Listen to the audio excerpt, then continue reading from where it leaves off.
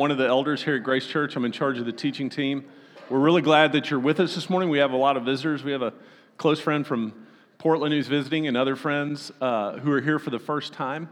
We're really glad you're here. If you're watching on our live feed on Facebook or if you're listening on podcast as well, we're really glad that you're joining with us in this space at this time. And what we'd like to do as we transition out of our time of greeting, of encouraging one another, is to give space for the Holy Spirit. So we're going to take just a few moments, calm ourselves down, bring our awareness back here present to what's going on, make room for the Holy Spirit. So we'll take a few minutes in silence, and then we'll stand together and pray the Lord's Prayer as we enter the Word today.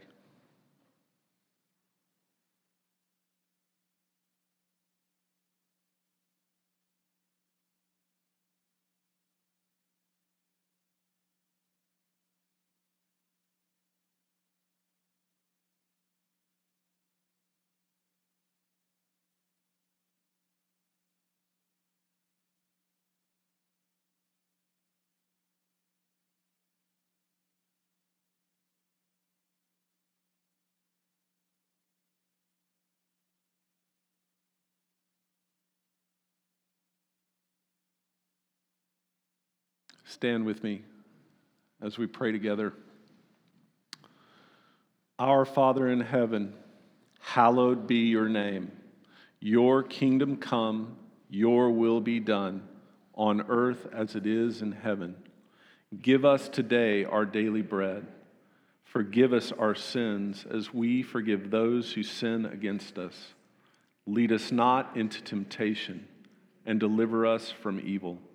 For yours is the kingdom and the power and the glory forever and ever. Amen. You may be seated. So, 1 in 12 men and 1 in 200 women are colorblind. Now, I have a hard time imagining this. I'm not colorblind, and color plays a big role in my life, and my wife is an artist, and our house is filled with color. And even just navigating things, I'm not quite sure even how that would work if you were colorblind. But Alex and Teresa's son, Nick, is colorblind. He's one of the 12. Statistically, he falls in that category of 1 in 12. And I don't know if you know this, but they've come out with new glasses that for colorblind people, if you put it on, you can see color. Like it corrects the deficiency where you can see color. And so they gave Nick a pair of these glasses for, was it a birthday or Christmas? For Christmas. Now, you know, we all see the YouTube videos, right, of people doing that, like the person who hears for the first time or sees for the first time and they all go crazy. Well, you got to know Nick's pretty even keel. Like he's a very just even keel. And so as they tell the story, you know, he puts on the glasses and he looks around and he's like, well, this is interesting. But as he took them off, their son-in-law, Trip, said, well, let me see those. And he put them on, and it was the YouTube moment. It was like, oh my gosh, what is this? He didn't even know he was colorblind until he put the glasses on with that. Today we're going to talk about faith, and we're going to encounter one of the most widely known scriptures in all of the Bible. But we're going to see that if we don't have the right lenses on, if we're not looking at this through the right lens, we're not going to understand what it is. And for some of us, it's going to be, well, but I dare say for most of it, it's going to be, wow. Pray with me. Jesus, you're the reason why we're here. You're the reason why we're gathered. You're the reason why we got up this morning. We want to know you. We want to love you more deeply. We want to follow you more closely. We want to see your kingdom come and spread throughout this entire earth. We want no one anywhere to be deprived of the knowledge of you and your kingdom. And we want to be agents of your restoration in this world. We want to walk in humility, seeking justice. So Jesus, give us what we need to see your word in full, vibrant color this morning. And we ask this in Jesus' name. We're going to see today that faith is the way into our born from above identity. And that identity is key to everything else. So we're walking our way briefly through the book of John as it leads us up to Lent and to Easter. And we've followed Jesus now through a number of little series last week with him tossing over tables in the temple. And now he's in a place, and one of the Pharisees is going to come to him and ask him a question. Well, let's look at it in the text. John 3.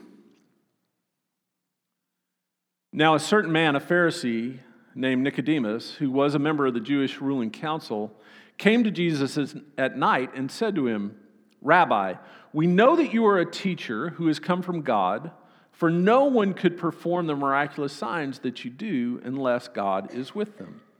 Now let's stop for a minute and just reminder, the Pharisees were the ruling council, religious. They were the religious conservatives. They were the one who had kind of the appointed task of making sure that everything was kosher, everything was staying within the rules of what was prescribed in the Torah and the writings after that. Nicodemus was a leader among that group, but he comes at night. And whereas we see so many tense counters with Jesus and the Pharisees during the day, when there's a lot of people watching, Nicodemus is seeking a private audience, and I believe genuinely wanting to understand who this Jesus was. And Jesus replies to him when he asks this question. He says, "I tell you the solemn truth. Unless a person is born from above, he cannot see the kingdom of God." And Nicodemus said to him, "How can a man be born when he is old? He cannot enter his mother's womb and be born a second time." Now we have to stop here and see what's going on. If we don't understand the translations, we're going to miss what's happening. And it's similar to this. So many of you know that I have a cross-cultural marriage. I'm from Texas and my wife is a Yankee. So this caused not a little bit of conflict when we were first married, because we would use the same vocabulary, we would use the same words, but we were using two very different dictionaries as to what those words meant. And so there was a lot of misunderstanding, and there was quite a bit of tension until we started to learn really what each other's language were and what they meant by the word that we thought meant a different thing, right? Well, that's kind of what's happening here, because in the translation, this word from above is also again. That's why a lot of the translations you read say, "unless a man is born again," which makes much more sense, which makes Nicodemus's response have much more sense when we translate that again. But if we translate it as above, which is also a legitimate translation, well, then Jesus' response is there. So what we have in this situation are two people using the same vocabulary, two different dictionaries with that. How often is that true with all of us? Not just in our marriages, but in our day-to-day lives and the people that we encounter. And how often is it particularly true when we read the Bible? That we think this word means something, and God has a different meaning with that. And that's why we study, that's why we apply ourselves, that's why we're so diligent in our learning guides here as we create and craft these questions, and as we put them out for our grace groups to study through. We have to handle the Word of God carefully and diligently. We cannot make assumptions about it. We cannot just expect a superficial reading for us to truly understand what is happening. Well, let's go on. And Jesus answered, I tell you the solemn truth, unless a person is born of water and spirit, he cannot enter the kingdom of God. What is born of the flesh is flesh. What is born of the spirit is spirit. Do not be amazed that I said to you, you must all be born from above. The wind blows wherever it will, and you hear the sound it makes, but you do not know where it comes from or where it is going. So it is with everyone who is born by the Spirit.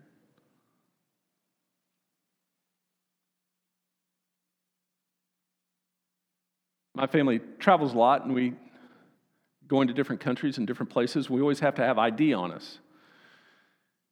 And when we apply for a new passport or a visa or something, a mere driver's license won't usually suffice, just with our name and current address. What we have to supply instead is a birth certificate. Something that says, hey, where were you born and who were you born to?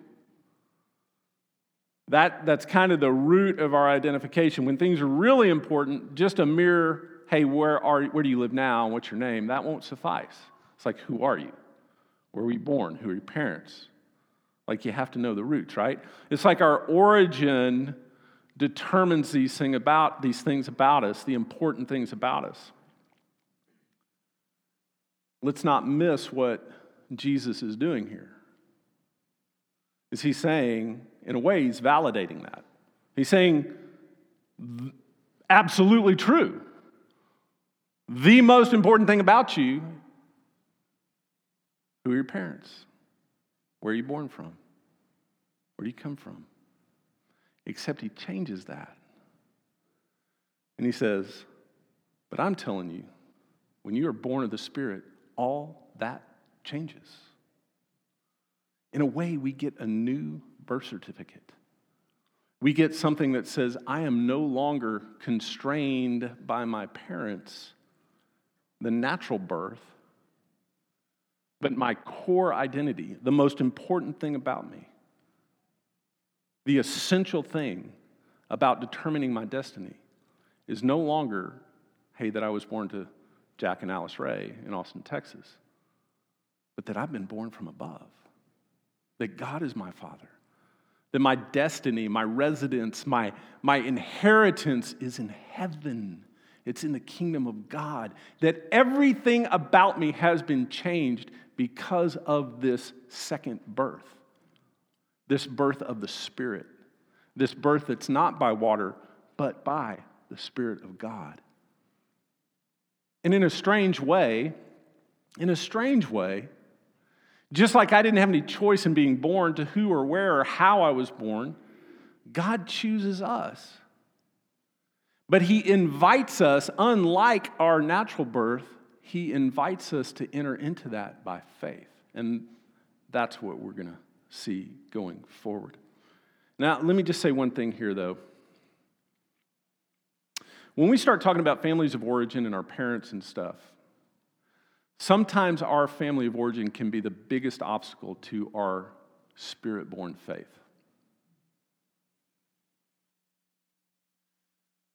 What I believe God meant to be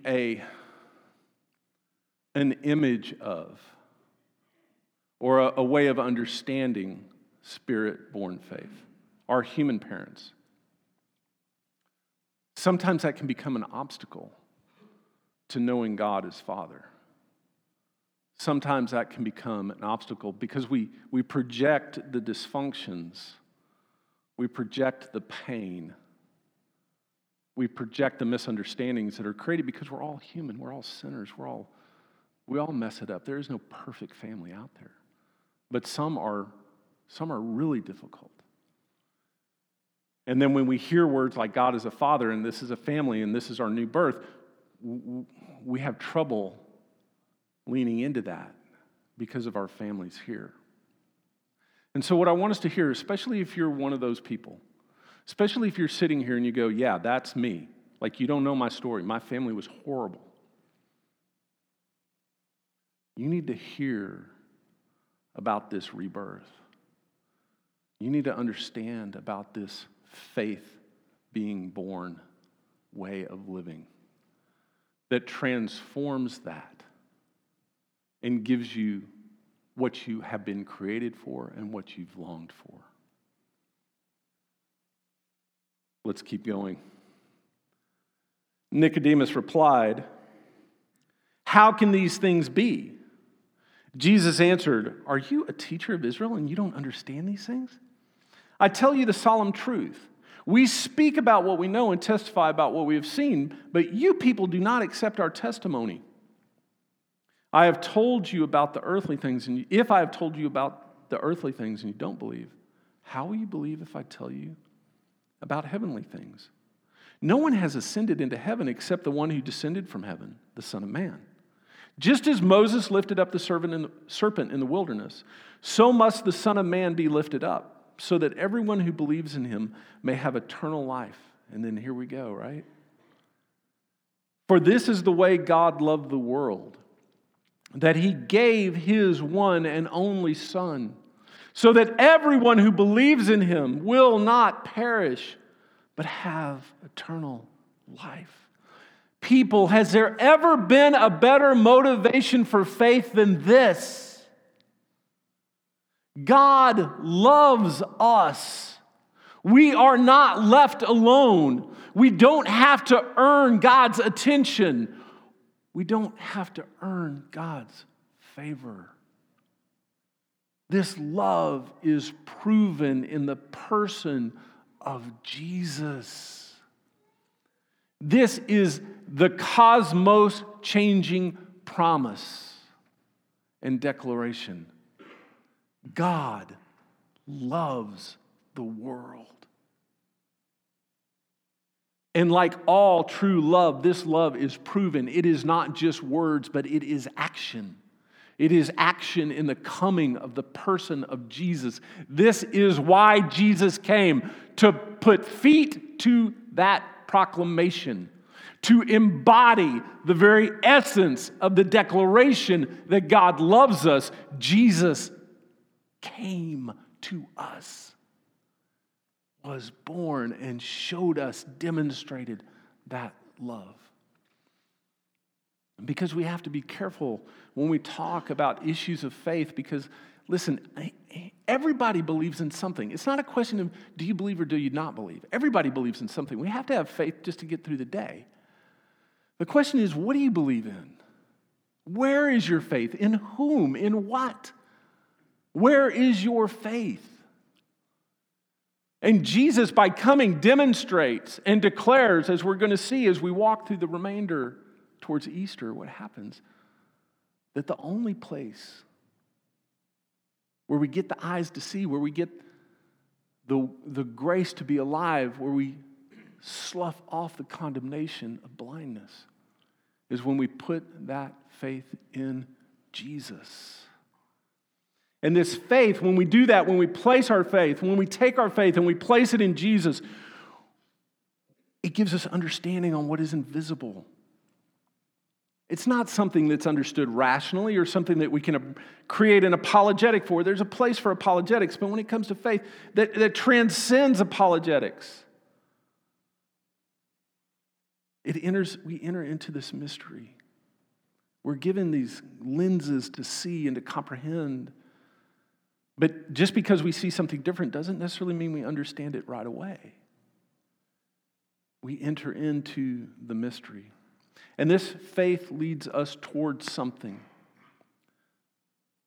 Now listen, most of us, if you're like me and you grew up in a household that was really concentrated around apologetics and this idea of praying a prayer and avoiding hell when you die, yes, nobody wants to go to hell, okay? It's not a good thing. Don't go. Stop. Turn around. But somehow it's very easy to see that as the goal. To see that the goal of faith is simply to avoid the bad place when we die. Listen, that's a part of it, but in a way, it's a small part, an important part, necessary part. But historically, the church has understood that faith was for much more than that. One of the early church fathers, a man named Athanasius. How's that? Anybody? You looking, Cody, Heather, y'all still looking for names? Athanasius is a good one. He said this. He said the whole point of God becoming human, the whole point why God had to become incarnate in Jesus, was that we might be reformed in the likeness of God, so that we might become the image of God and imitators of Christ.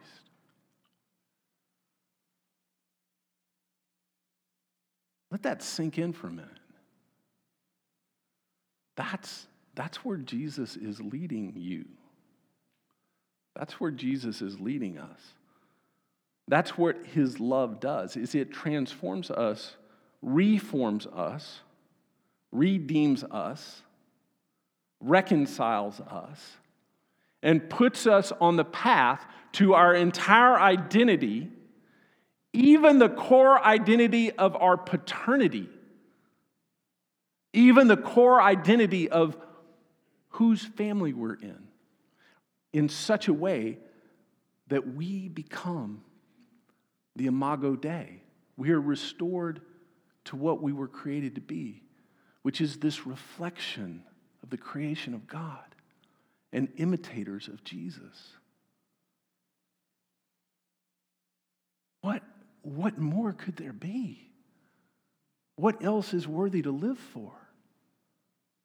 What more could motivate us to love, to give, to be together?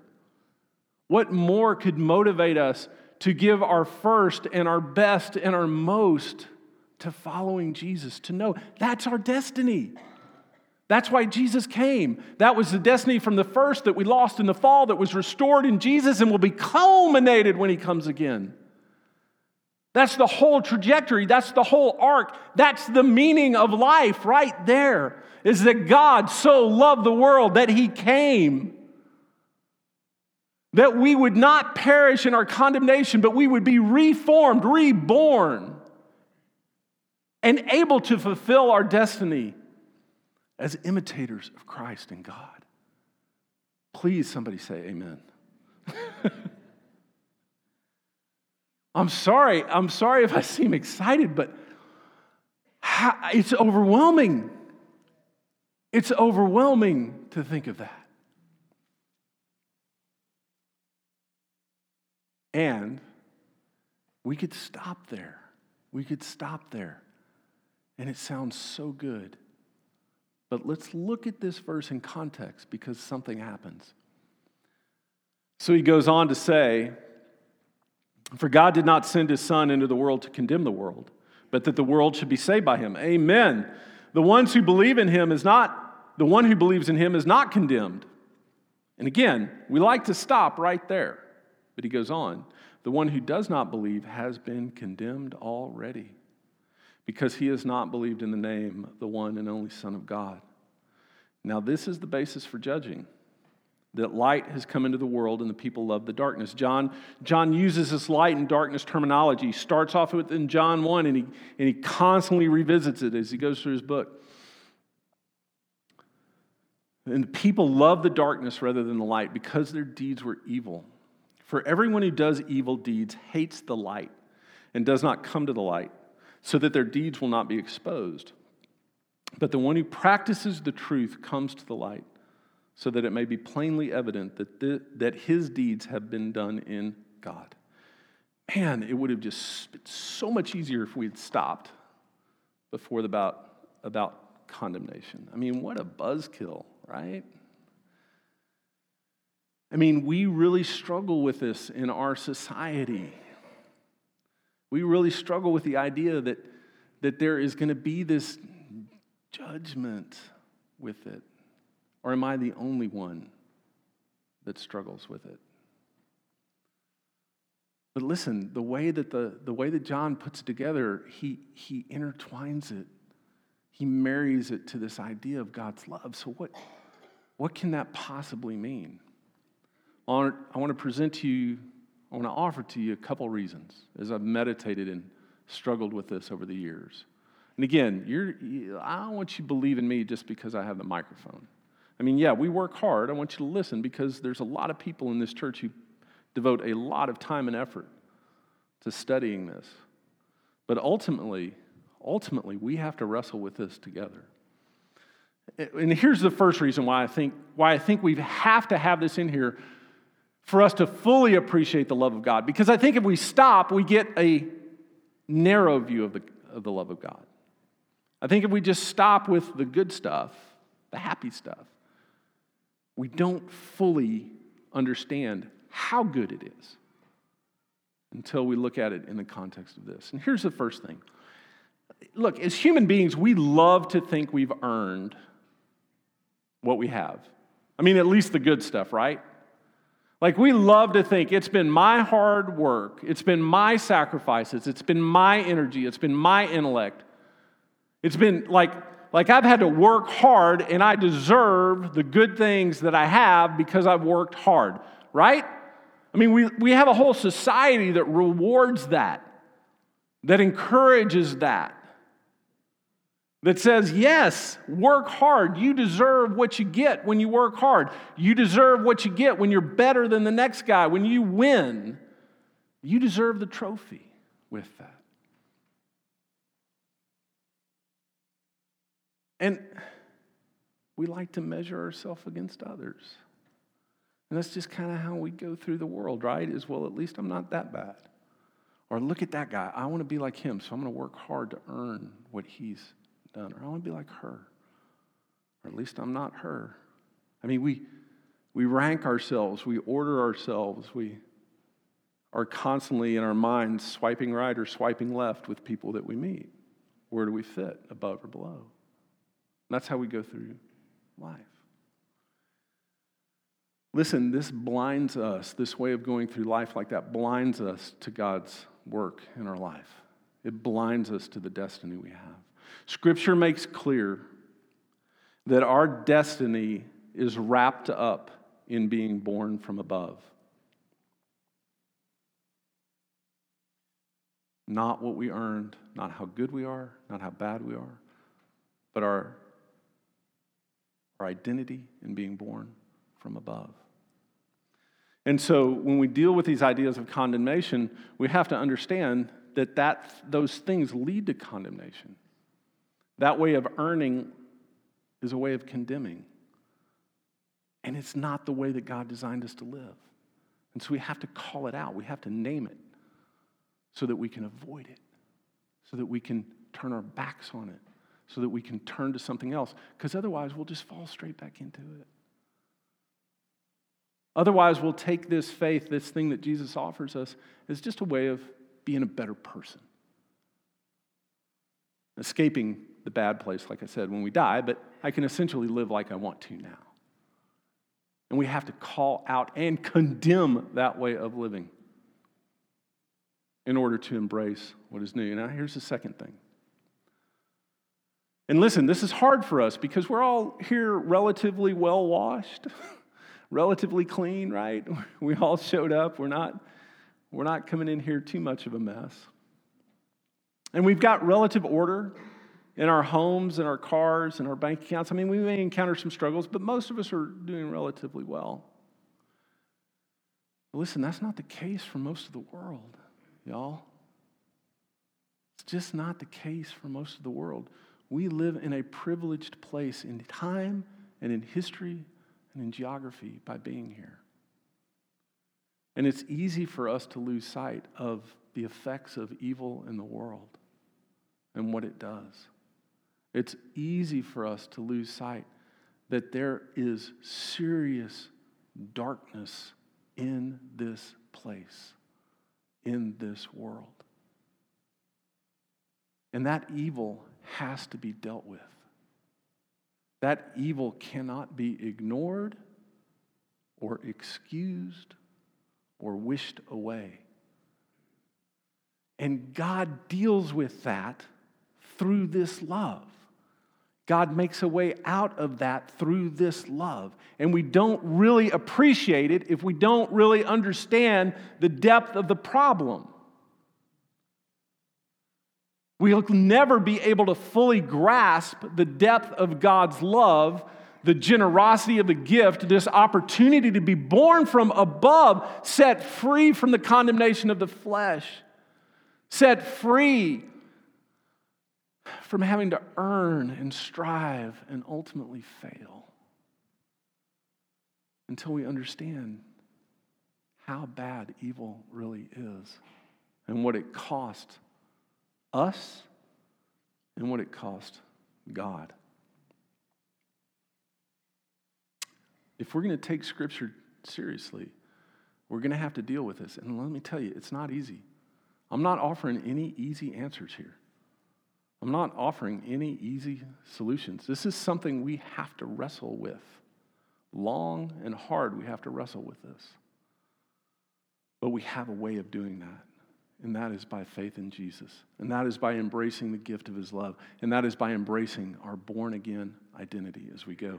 This doesn't allow us to have any kind of false arrogance or pride or anything like that. It is the most humbling of gifts that creates in us nothing but compassion for those who are lost, while still calling what is evil, evil.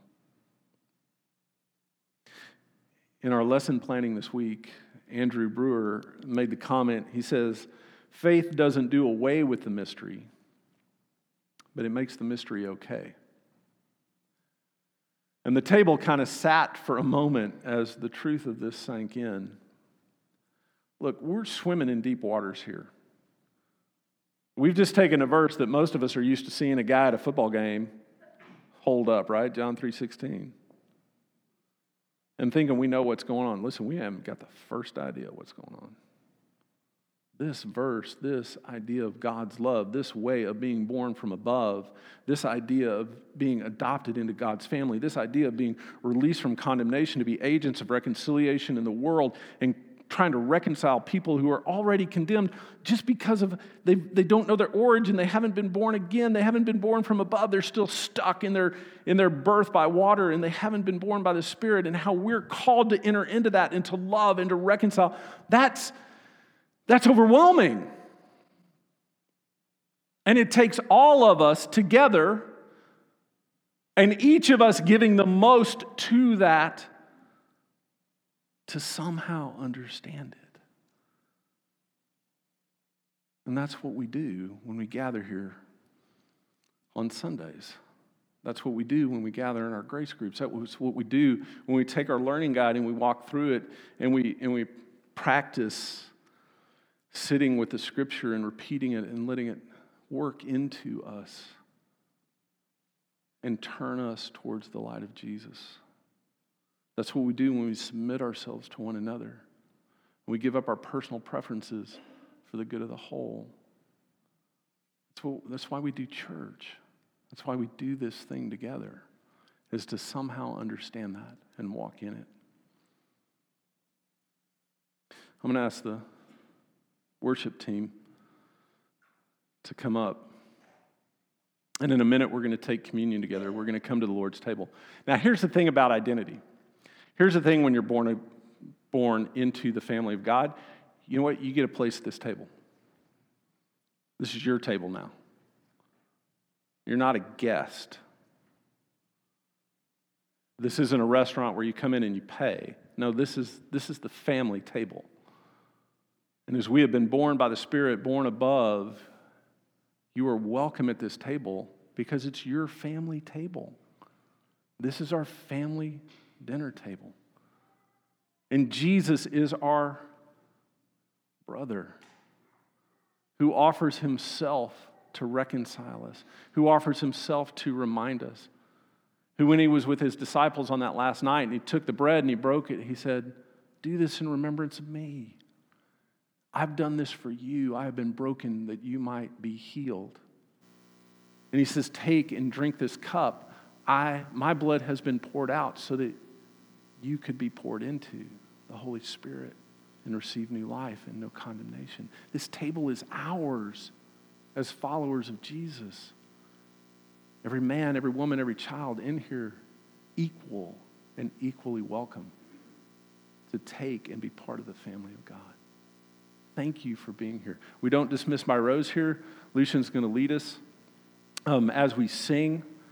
As you feel ready, you can come up, you can take it. If you need someone to pray with you, you've got something you're wrestling with, I'm available. There's other people available. Find someone that you're comfortable with to pray with. We'll also take up an offering, which we do as an act of worship here. And then towards the end, we have a special benediction that will dismiss us as we leave. Thank you for being here this morning.